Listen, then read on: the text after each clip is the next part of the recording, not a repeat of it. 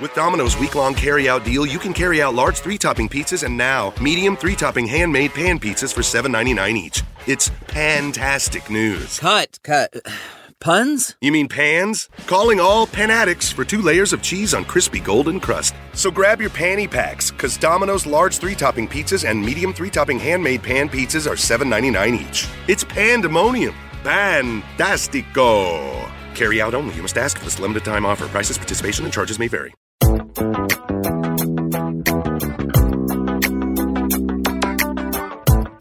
Okay, welcome into another edition of the Duly Noted Podcast. Thanks so much for clicking on.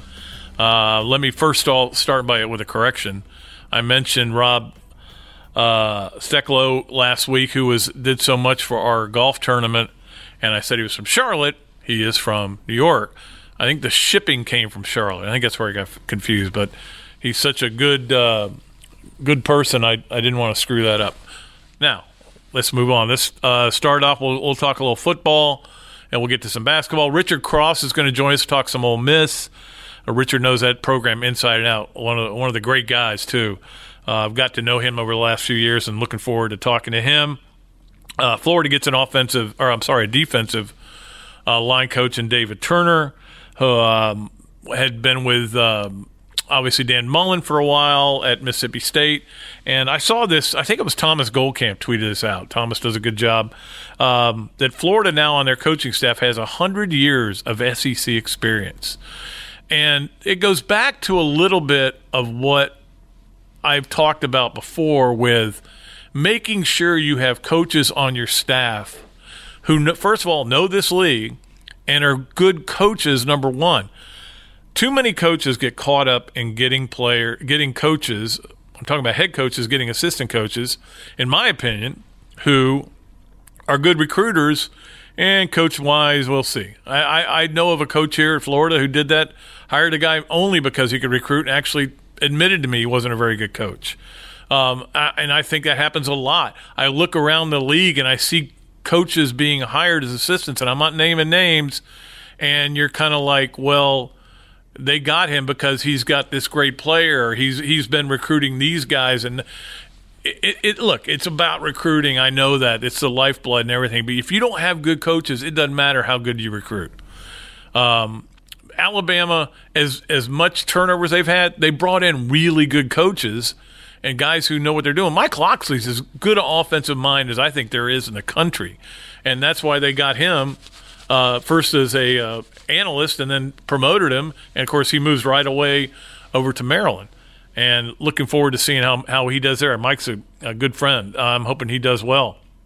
The point being, I think Dan Mullen has really tried to make sure I'm not saying none of these guys that they've hired, these last few hires, certainly I think they're really good recruiters, and I think they'll do a good job. But you got to have guys who know what they're doing, and you got to have guys you get along with. I mean, we've seen. I remember there was, again, I don't want to get into too many names here, but there was a situation at Florida where you had an offensive line coach dinging along with the offensive coordinator, and they would come up with here's our game plan, and he would say, can't block those. Can't block those plays, and they would fight, and there would be literally like screaming matches in the offensive meeting rooms. I mean, you got to have guys who get along, guys who know what they're doing, who relate to kids, and can recruit. You get all that, you got a perfect coach. We'll see how it all works out, but I would say that I think Florida. I don't want to say they've upgraded, but I think they have, because that would be an insult to Charlton Warren and to Sal Sunseri. I think they did a really good job this year, but my first reaction is they might have upgraded a little bit, and I think that's tremendous. Also, Florida, of course, T.J. McCoy transferring to Louisville, kind of saw this coming when he put his name in the portal. Kind of a mystery. It's weird. I don't know why. I'm the only person who heard the word concussion come out of Dan Mullen's mouth in a press conference late in the year, when he was talking about McCoy, and I guess I'm the only person that heard it. Somebody was talking over him. Maybe I misheard it. I don't know if that's why he was out for the whole year, if it was just a leg injury, whatever, lower extremity, as Will Muschamp used to say. But I wish him well. I said this on Facebook. One of the most fun interviews I had this year was in the Florida's media day over at the stadium, and talking to TJ, and then talking to his dad, who, of course, Tony McCoy, was a great player and been through an awful lot. Wish him nothing but the best and hope it goes really well for him. But that's the transfer portal, man. The transfer portal, guys, it's kind of the wild, wild west that coaches are always worried about, where players are moving on and opportunities are there. But there are certainly some interesting things still going on with that transfer portal in terms of guys asking for their eligibility. I mentioned this the other day, but here's the thing. When you've got to still have a good reason. You can't just – I don't think the NCAA, as lenient as they've been, and they have been unbelievable. I think it was great that Van Jefferson and Shea Patterson got to play last year. They should. And Trayvon Grimes with his situation with his mom and everything. I think that's great. I think they're starting to show a little heart. But at the same time, for like Justin Fields' argument is going to be that there was a racial slur directed towards him on social media, and that's why he felt like he had to get out of Georgia. And I'm not saying it didn't contribute to it, and it should contribute to it. He should be really upset, and I can't blame him for wanting to leave. I don't think that's the only reason he left. I think the reason he's leaving is because Jake Fromm is their quarterback, and he's going to Ohio State. Now, is that enough to get a appeal, to win your appeal, to have immediate eligibility? I would probably argue yes, but I wouldn't be surprised if they turn him down. Tate Martell's a whole other story. He went from Ohio State to Miami, and basically his argument is that my head coach left. Well, I don't know that that's enough reason for you to be eligible, but if they do make him they do give him his appeal. I don't think they will, but if they do, okay. More rights for the players. I'm fine with that. A young man a long time ago fought for the rights of players. Wanted to have a a player's bill of rights. His name was Carlos Alvarez, and I talked to him a lot, and I'm sure he'd be happy to see that they're getting more rights. And I think a lot of it has to do with the fact the more heart you show in the NCAA, the more you say, yeah, we want to do what's right for the players. I think we're within 5 years of instant eligibility anyway. I think there's going to come to a point where, which it should be, coaches can leave. Hello, Manny Diaz. Coaches don't even have to stay a month at their jobs before they can leave, and they don't have to sit out anything.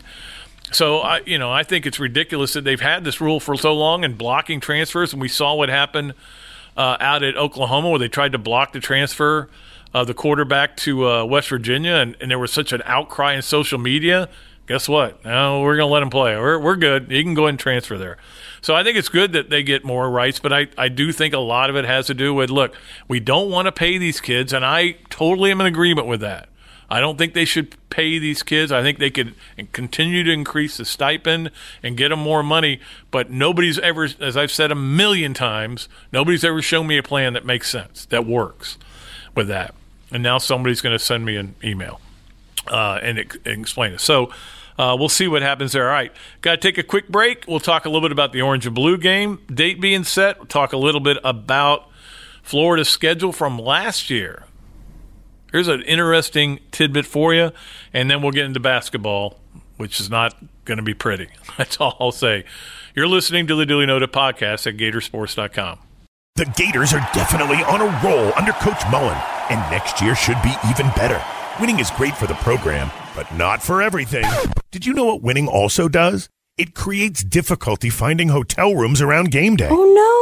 Most hotels triple their normal rates and charge at least 2 nights minimum. What? And if the Gators really start winning, everything will be sold out way in advance. No! Have you ever thought about owning your own place in Gainesville to use for you and your friends and family on game day weekends? Call Betsy Pepine, the top realtor in Gainesville and sponsor of the Duly Noted podcast at 352-226-8474. And she'll help you find that perfect place for whenever you come to Gainesville. And when you're not using the place, she'll Airbnb it and take care of all the details. Betsy makes it easy for you to enjoy game day weekends instead of paying 5-star rates for a 1-star motel. Own your game days next year.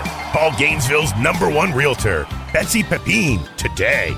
352-226-8474. 352-226-8474.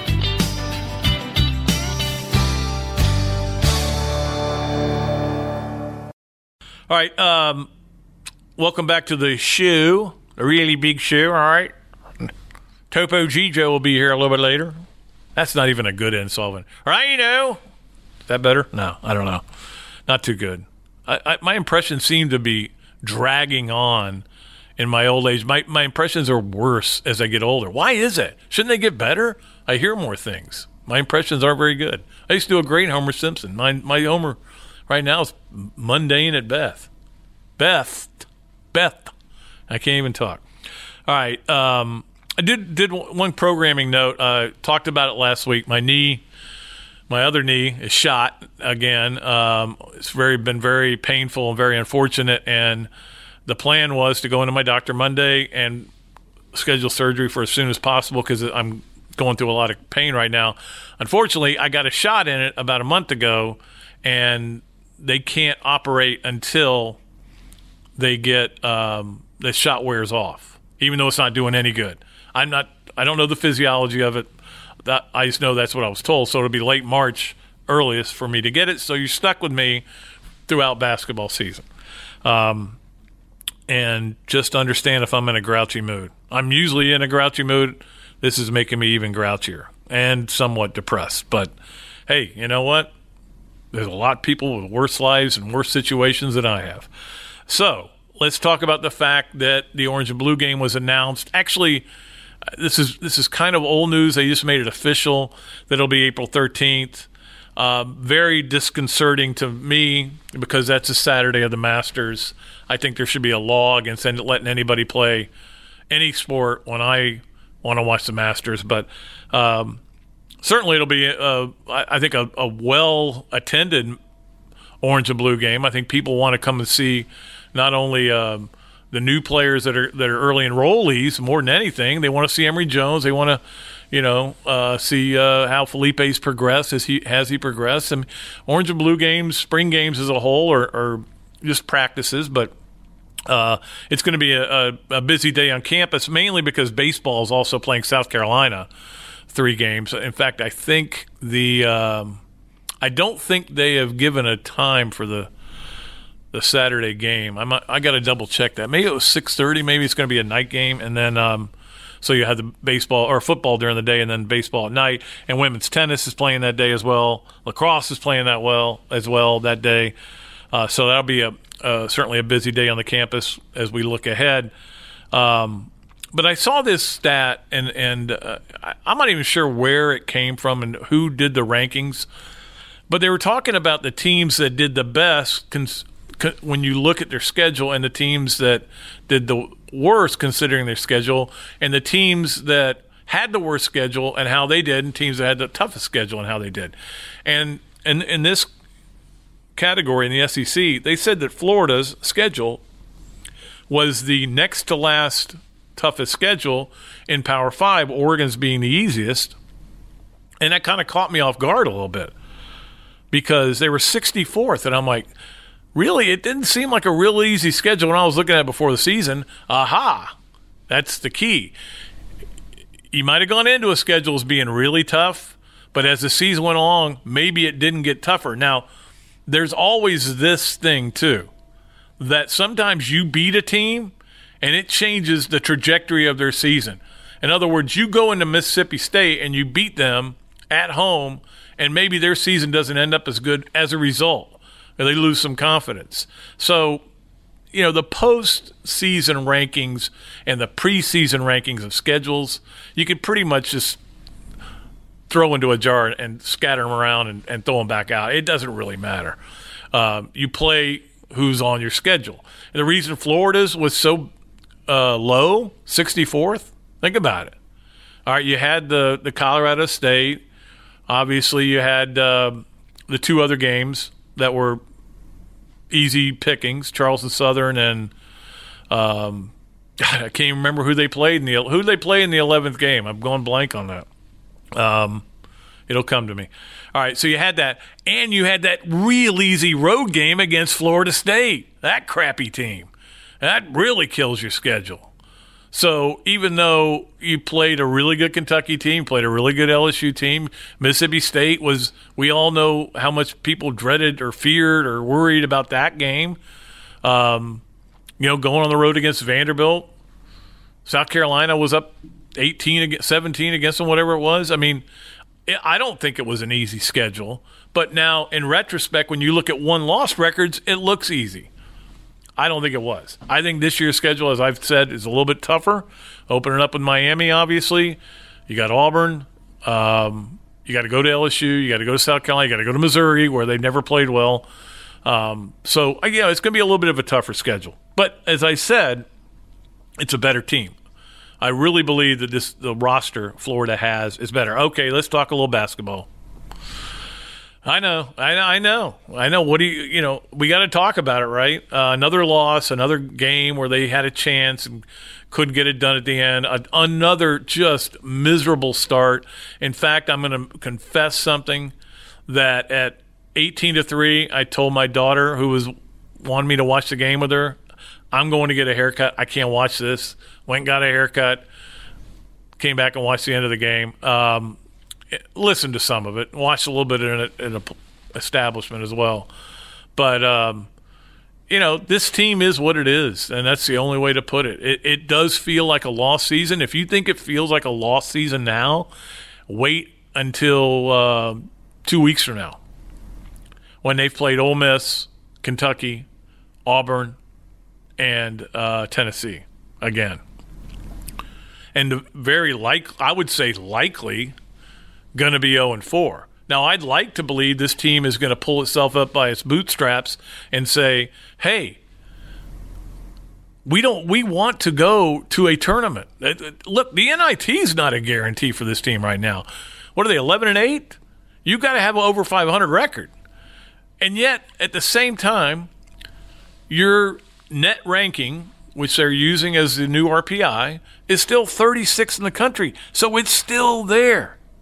It's still possible that you can get yourself into the tournament. You got to get some big wins. Here are 4 opportunities.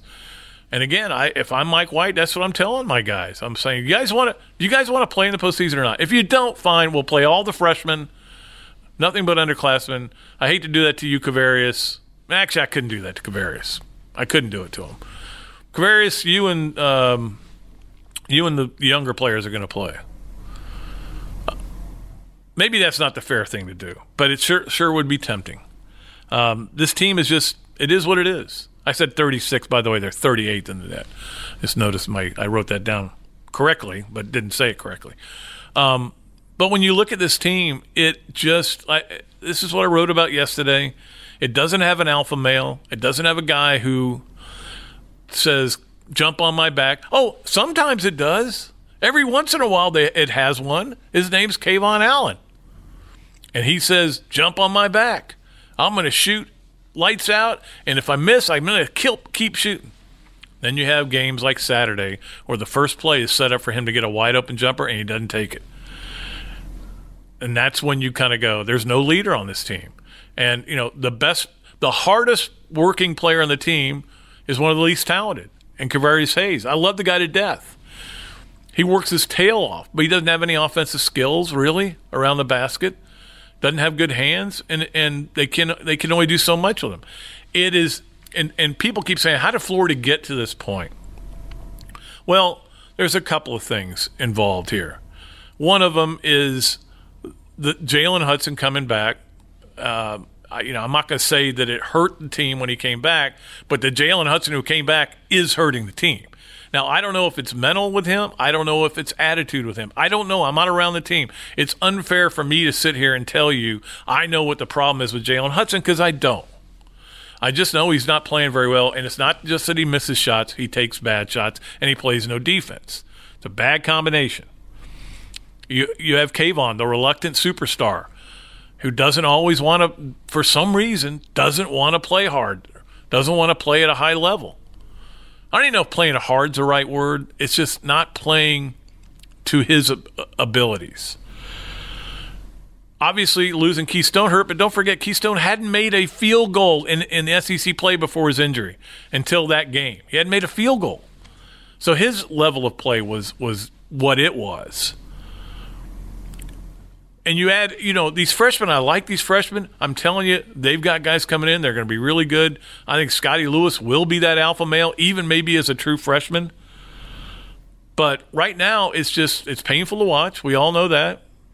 And sometimes as a coach, it just doesn't work. The guys you have on your roster just don't work. Maybe that FSU game, we should have looked at that and go, oh, this team isn't very good. Instead of, well, you have a bad night. FSU's had Florida's number. No worries there. Maybe we should have just said, this team's got problems. That's easy to look at in hindsight. But we'll see what happens. The whole season comes down to these 4 games. I know that's a kind of talk that coaches hate to hear people say, and they hate, maybe even fans do. But the whole season's these next 4 games. You have to win at least one of these. One. At least. And that keeps you outside the bubble, but you can still see the bubble. You lose them all, bubble's gone. Pop! It's gone. And we'll just see how they do. I don't think anybody's real optimistic that they're going to do great. It's just a team that, it's like I was telling somebody earlier. The 2014 team had no NBA players on it, but they had great chemistry. They were very coachable players. They listened to what their coach said. And like, for example, with Patrick Young, it took a while for him to become coachable. He ended up being very coachable, but it took him a while. There were times when he would drive the coaches crazy. But you had Scotty was a great, Scotty had his own issues, getting suspended a couple of times, but became a leader, became an alpha male. It's possible. Doesn't have to be genetic. It can be something you learn how to be. That team wasn't that, in talent level, wasn't anything special. Went to the Final Four. Won 30 or 31 straight games. Swept Kentucky in 3 games. Last year's team wasn't overly talented. But you know what? They had Chris Chiozza, who led them, and they had Igor Kolichov, who did everything he was asked to do no matter where he was asked to play. That's what they're missing. They're missing guys being accountable, and the coaches can only do so much. So this year may end up just being a lost season, like Billy Donovan's last year team, his last year. That team had way more talent. They had an NBA player on that team, and Finney Smith. They had some really good players on that team, but they didn't have it. They didn't have that chemistry. They didn't have that accountability. And you got to have that. So I think Florida basketball is going to be fine going forward. Probably not this year. And I think Mike will get this thing. I think you're going to probably see some guys leave. I was talking to somebody about Isaiah Stokes. I just don't – I almost feel like it was a wasted scholarship. But at the time when they got him, he was a top 50 player. He had his knee injury. Gained a ton of weight. They worked him hard, got him to lose that weight, and he gained a bunch of it back. Doesn't seem, I mentioned this to somebody at the game, A&M game, said Isaiah Stokes looks like he just doesn't want to be there. Doesn't want to be on the bench. Doesn't want to be anywhere. And if that's his attitude, maybe he's gone after this year. Maybe Michael Okoro, who I don't know if he's got any attitude problems. I have no idea. I just know they're not playing him, and there's a reason for that. So you could see a couple of scholarships. Already they got one open because Chase Johnson left. You could see a couple open up where they bring in some transfers and get some big guys in there. So don't be down on the program. I know you're down on the team, and I know I got a lot of text messages Saturday that were pretty negative. I get that. I understand that. Totally understandable when the team that you care about just keeps playing the way it's been playing, and yet – you have a game like Texas A&M where everybody walked out of there going, wow, what a game. Can you believe that?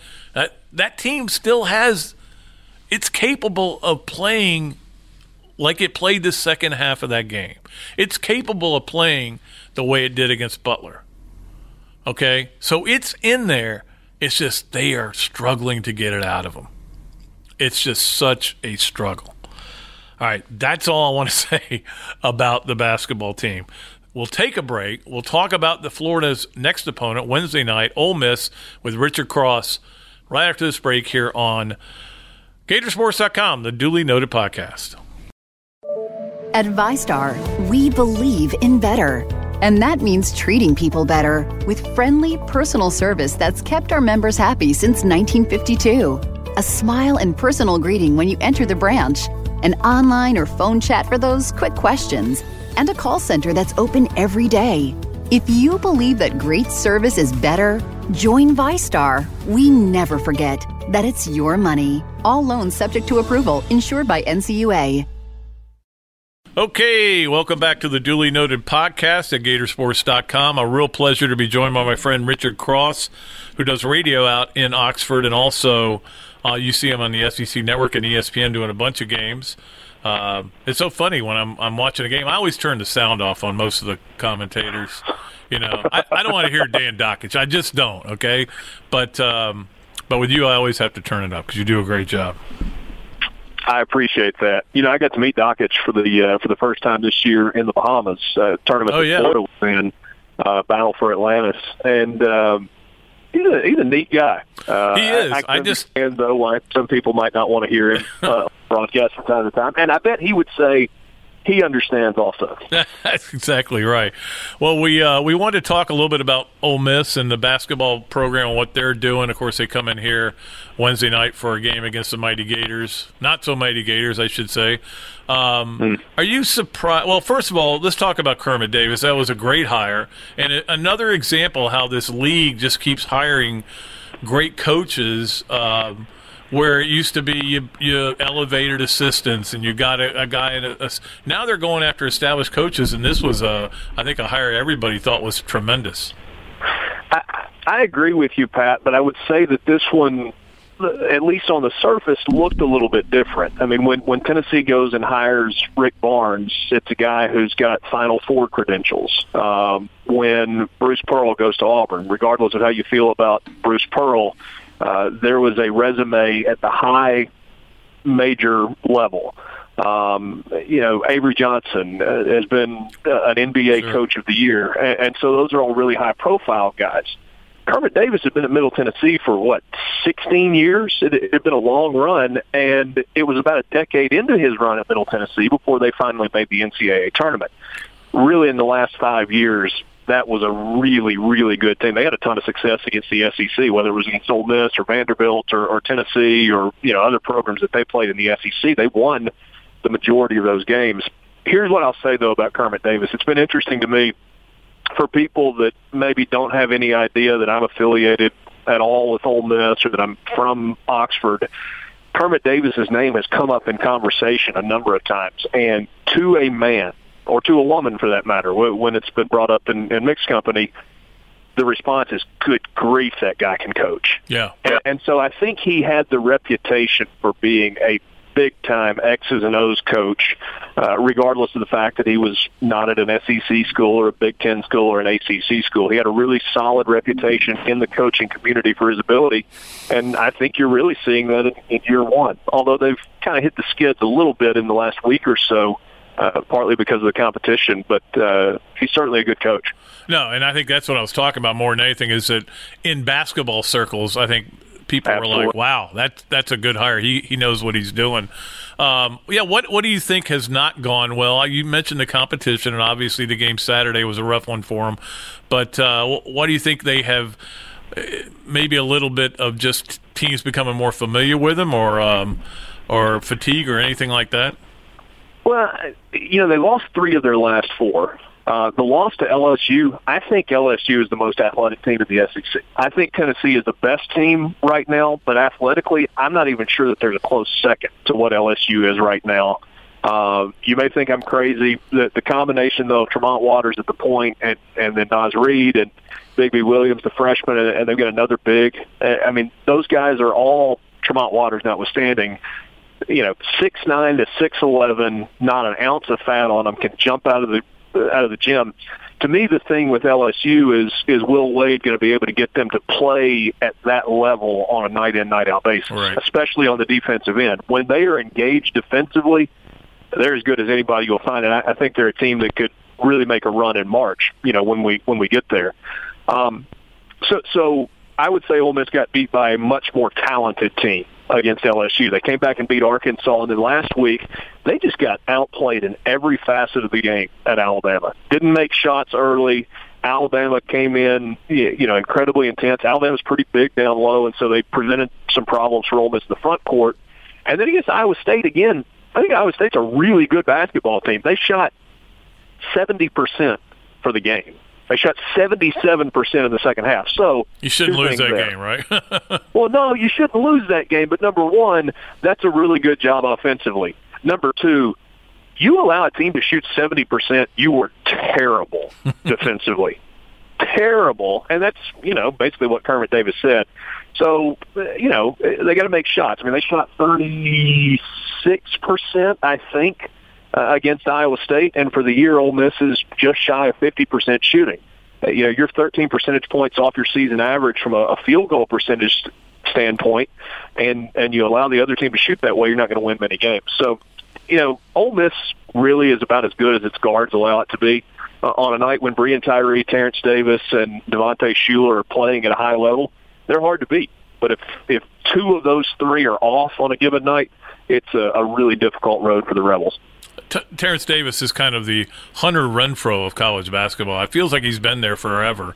And, of course, with Florida, Kayvon Allen feels like he's been at Florida for 8 years. But, obviously for Florida, their problem has been the inside game. What they've been able to – when they've been successful is because they knocked down a bunch of threes. And it's obvious what teams have to take away from. What do you think the biggest strength is for Ole Miss, and what will Florida be trying to take away from them? Well, I think kind of going back to what I said a second ago, you've got to be good defensively, and you got to kind of turn Ole Miss over. If you're able to this is kind of anecdotal. I don't necessarily have the numbers to back it up. But if Ole Miss misses a bunch of shots early and kind of gets frustrated maybe with the inability to get to the rim early in a game, it seems to be something that they've not been able to shake. And so if Florida can kind of come out of the gate strong defensively, then I think there's a possibility that Florida can have some success. Seeing this Florida team early, and certainly correct me if I'm wrong on this, I love the way Nembhard plays and kind of what he brings to the table as a freshman. I felt like the Noah Locke injury was a pretty big deal because it's a guy that was playing a bunch. I feel like with Quavarius Hayes, you know what you're going to get, right? I mean, he's going to bring a ton of energy, and he's going to chip in 8 to 12 points, and is going to be at 6 to 8 rebounds. And you're probably not going to get a game from him unless it's crazy where he gives you 20 and 12. But you are going to get the enthusiasm and the emotion and the energy, and he's going to give you everything he's got. To me, though, the X factor for Florida has been and will continue to be, can Kayvon Allen make shots? Can he play like he did when he was a sophomore? And is there some scenario where the light comes on for Jalen Hudson? I don't think he's ever going to play defense, but could he offensively get going? It almost feels like that ship has sailed with regard to Hudson. But to me, though, Kayvon Allen is kind of the key. And a couple of years ago in Oxford, he went for 33 against Ole Miss, just lit him up, and I think it was year one at the Pavilion. Well, you said Noah Locke. You meant Keith Stone being the injury. I'm sorry. Yeah. I'm sorry. Yeah, Keith Stone. I just didn't want to confuse anybody out there who may be worried that Noah Locke is hurt too. But, the thing to me with Kayvon Allen is not can he play great, it's will he play great. Will he choose to show up that night? And I totally agree with you on Jalen Hudson. I think that bulb has been taken out of the socket and smashed, and I don't think it's going to happen for him. But what's the level of excitement for what's going on there with Ole Miss? It's pretty high. They had some success, and Andy Kennedy was kind of the first to tell you that they needed a new voice. And, it was a fairly amicable parting. I mean, nobody wants to get fired. I guess technically he wasn't fired, but I think he realized after the 12-year run that they had that it was time for him to move on and do something different. So Kermit, in a lot of ways, has inherited the same team and has kind of gotten them to play at a little bit different level. They're still not very good defensively, but Ole Miss fans have responded. They've sold out, I guess, the last 3 home games. and the Mississippi State game this coming Saturday is sold out as well. Yeah, the Pavilion's a really, really good basketball arena. Right. And it's still, it's just into its third year, so they played 2.5 seasons in there. Seats 9,000. They didn't overbuild it. It feels like a miniature NBA arena, so it's kind of got all the bells and whistles. And so it's a good experience, and if you give people a product to be excited about, then you combine that with kind of the amenities, and it's something that has kind of become the cool thing to do. Yeah. And then I think there's one more layer to that, Pat, and that is Ole Miss is starved for a winner right now. With what football has gone through, with the NCAA investigation into the past couple of seasons not being bowl eligible, folks just want to get behind a product that's going to play hard and is winning some games, and Kermit Davis in year one has provided that, and so fans have responded.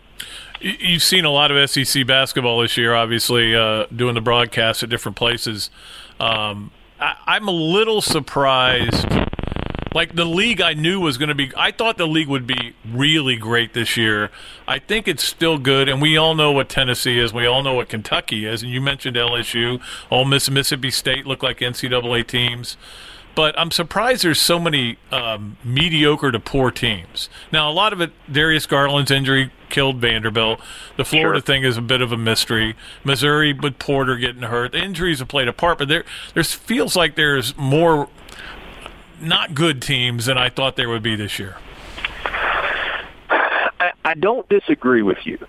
I think the league was built up so much going into the year that people just thought, okay, every non-conference opportunity that's out there with a chance for a big win, the SEC is going to take advantage.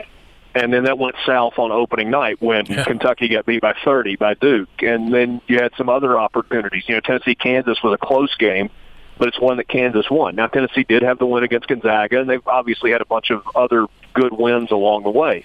Auburn had a chance against Duke and Maui, but they couldn't get that done. Played better in the second half.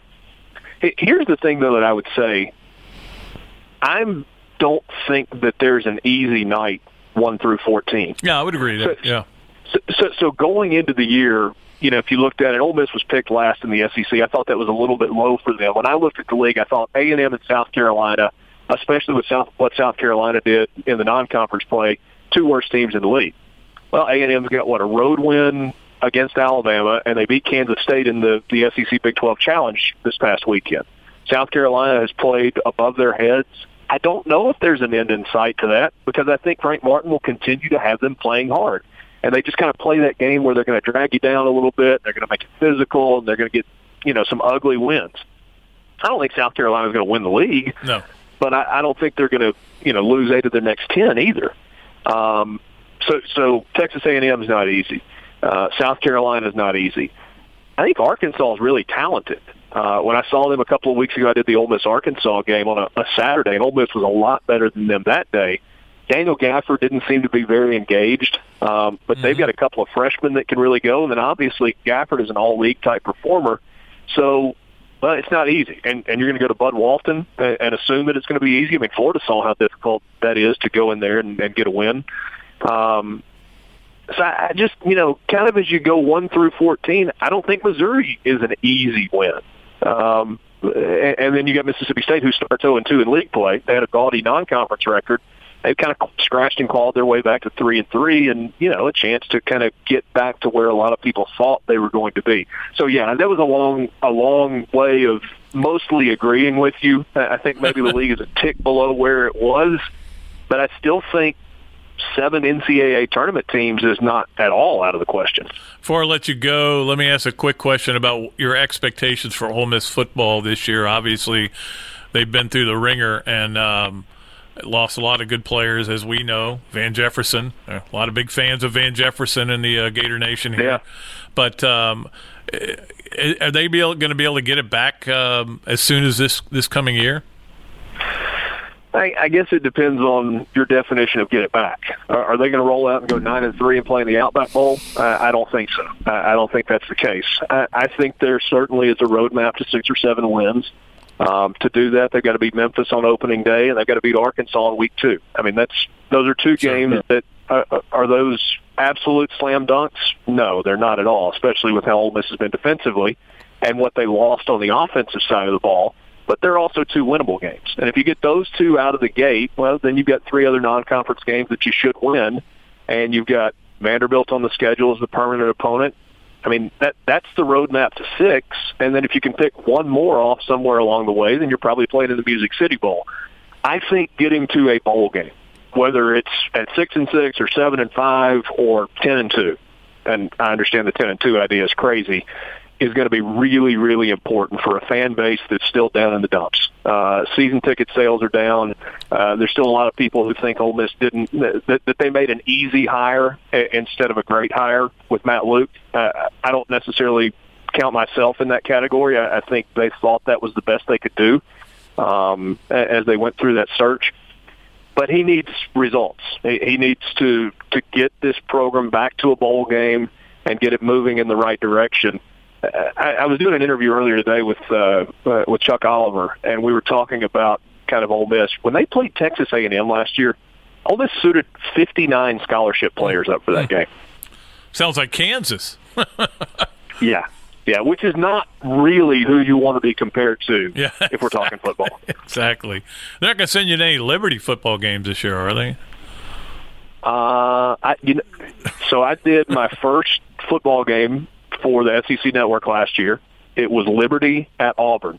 And when Hugh Freeze was announced as the head coach for Liberty, I thought, that would have been interesting a couple of months ago.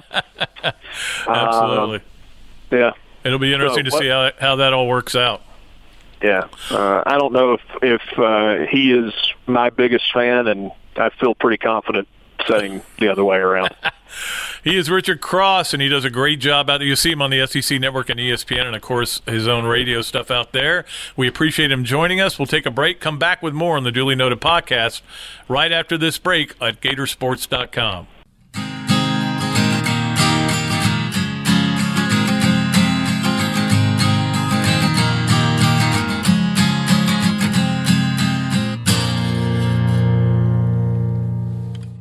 Okay, got to talk a little bit about the Super Bowl. It is, I will tell you, it's my least favorite week because it's just like the stupid pills get passed around, and you see all these dumb questions being asked and people just trying to get noticed. In fact, I saw somebody, was it Barstool? Somebody from Barstool got arrested at Media Day or something. I mean, it's just crazy. It's not my cup of tea. I've been to 6.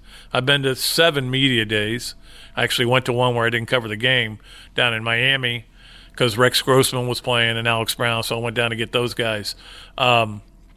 It's crazier now than it ever was. Even in those days, I remember being at one in Miami and not being able to literally see the player I was trying to interview.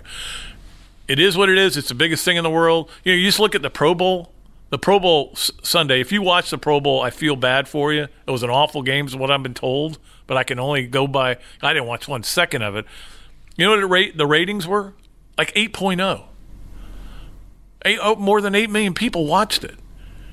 What, you get – for other All-Star games, you get like a 1 or a 2.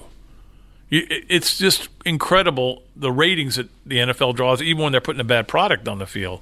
The Super Bowl itself, I think, is going to be fun. I hope it's going to be an exciting game. But the week, you try to listen to sports talk radio, and everybody's plugging something. It's like, all right, now we've got Hall of Famer, I'm just throwing a name out, Hall of Famer Steve Young. And meanwhile, he's got something he's got to promote. I don't know. It rubs me the wrong way. A lot of things rub me the wrong way, especially now that my knee hurts. All right, so what do I think of the game, however? I made my prediction. I think the Patriots will win. I am getting a little tired of the Tom Brady. Everybody doubted us. Nobody thinks we're any good. Everybody thinks I'm old. Well, here's the thing. Nobody's ever said you weren't any good.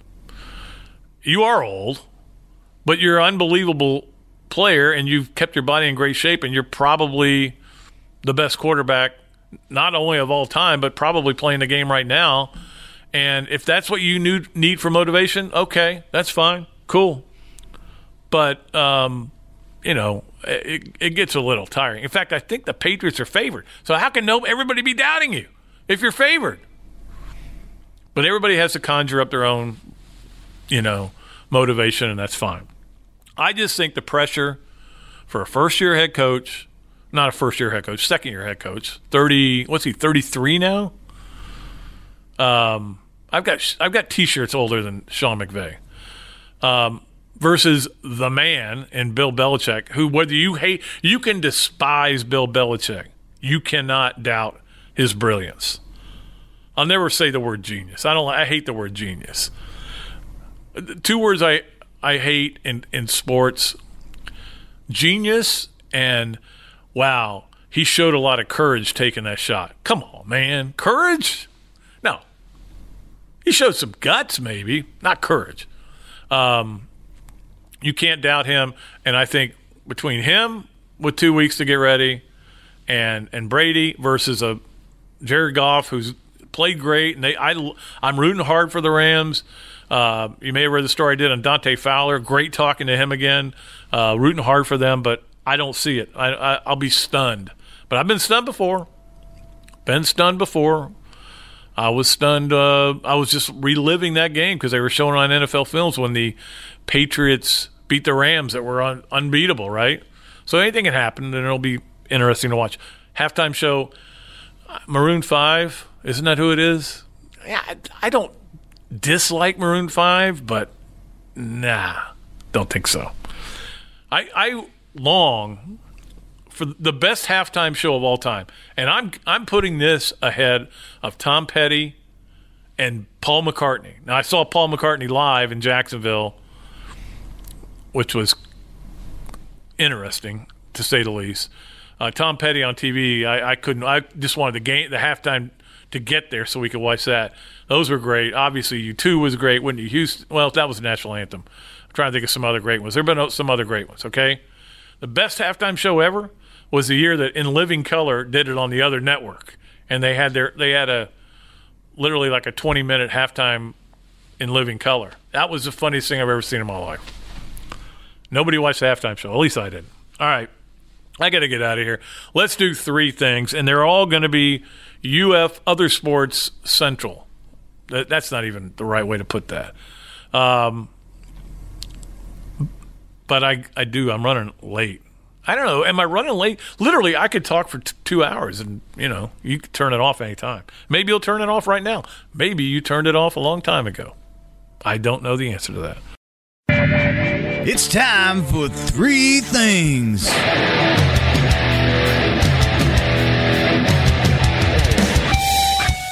All right, let's start out. Number one, I have not been to a gymnastics meet yet this year, and I want to go to one. I just, the knee, I don't. That's the last time I'm mentioning the knee, okay?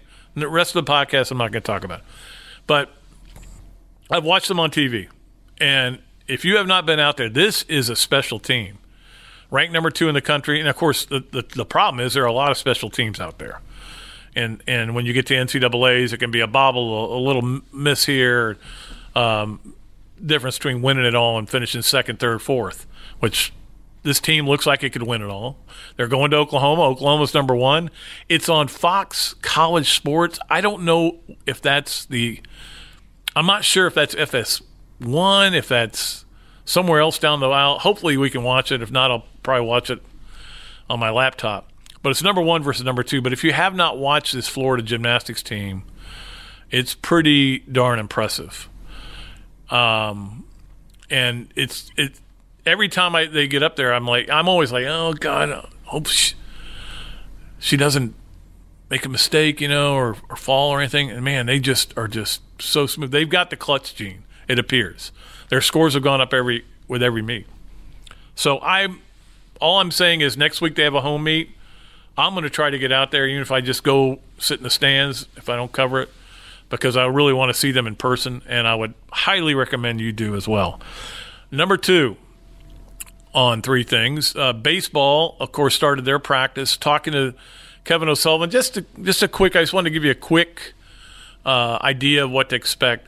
There's a lot of talent on this team, but it's very young. They're going to start freshman at first, freshman at third, freshman at center, kid from Ocala,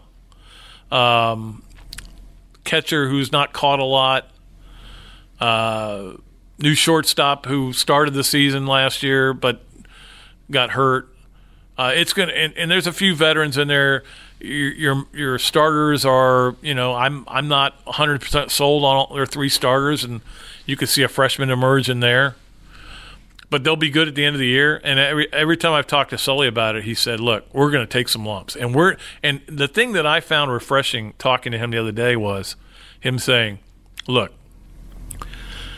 I would rather lose early games if it's going to help us down the road." You don't hear many sports where a coach says, "Yeah, winning and losing is not really what matters here. It's developing our team and getting them ready for conference play." And I think don't get down on this team early is what I'm trying to say. And of course, number 3, softball starts next week, and they're on the road, but they'll be back home after that. And I finally got a look just on a picture that was taken from the outfield of the new stadium. It almost looks too nice. And I'm not saying too nice for softball. It looks like, I can't believe it. That's the same place where I sat in press box, very uncomfortably, not being able to see the entire field. It looks like, look, I cover a lot of softball games. I really like covering softball games. They're over an hour and a half, 2 hours.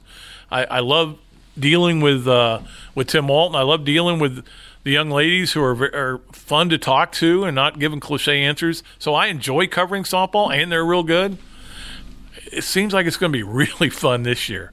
I highly recommend. In fact, we're probably next week maybe going to try to do a shootout there where we take pictures and kind of give you a virtual tour of the new softball stadium. It looks unbelievable. And they're going to be really good again, so should be fun. Kelly Barnhill, Amanda Lorenz. That's right there worth the price of admission. And now you get chairback seats. All right, so I've done all my shilling for the University of Florida, right? But look, as you know, I try to be honest. You heard what I said about basketball, and then what I said about gymnastics, baseball, and softball. So it all evens out, right? All right, that's going to do it. I want to thank Richard Cross again for being on the show. Always great talking to him, and always great listening, or not listening, but talking to you guys and hearing the responses. It's always been tremendous, and I appreciate everybody. And we'll move forward from here. We'll be back next week with another one. We'll know. We'll know more about Florida's basketball season. It may not be good, but we'll know more about it when we come back next week, and probably do a little previewing of spring practice. We may get Robbie back on. You want to get Robbie back on? Everybody loved when Robbie was on last week, or 2 weeks ago, or 3 weeks ago, whenever that was. Maybe we'll make him do it. He's got nothing else he's got to do, right? We'll get Robbie to come on. I'm just going to put that up there as a possibility. I'm not married to it. All right, that's going to do it, though, for today's Dooley Noted podcast on Gatorsports.com. Thank you much for joining. I'm Pat Dooley, the sports columnist of the Gainesville Sun. I am deep, I am way back, and I am out of here.